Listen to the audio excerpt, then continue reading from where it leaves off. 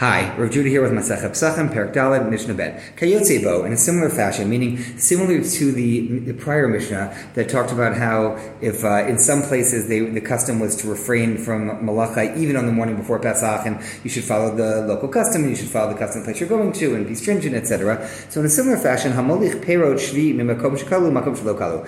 If you are traveling or bringing fruits of the Shemitah year from a place where they're already out of season, where they're no longer on the trees or in the fields, to a place where they are still there. And what's happening here? So during the Shemitah year, every 7 years, you're supposed to let the land lie fallow.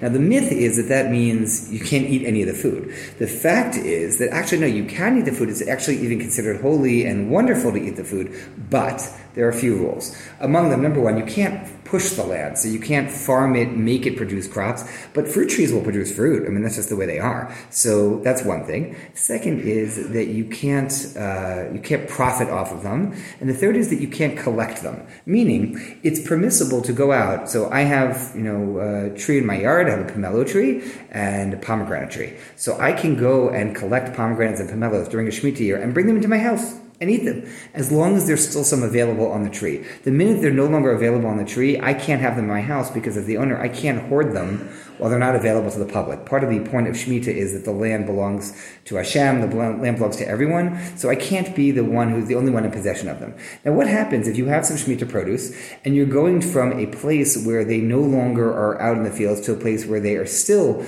out there, they're still available? Or you're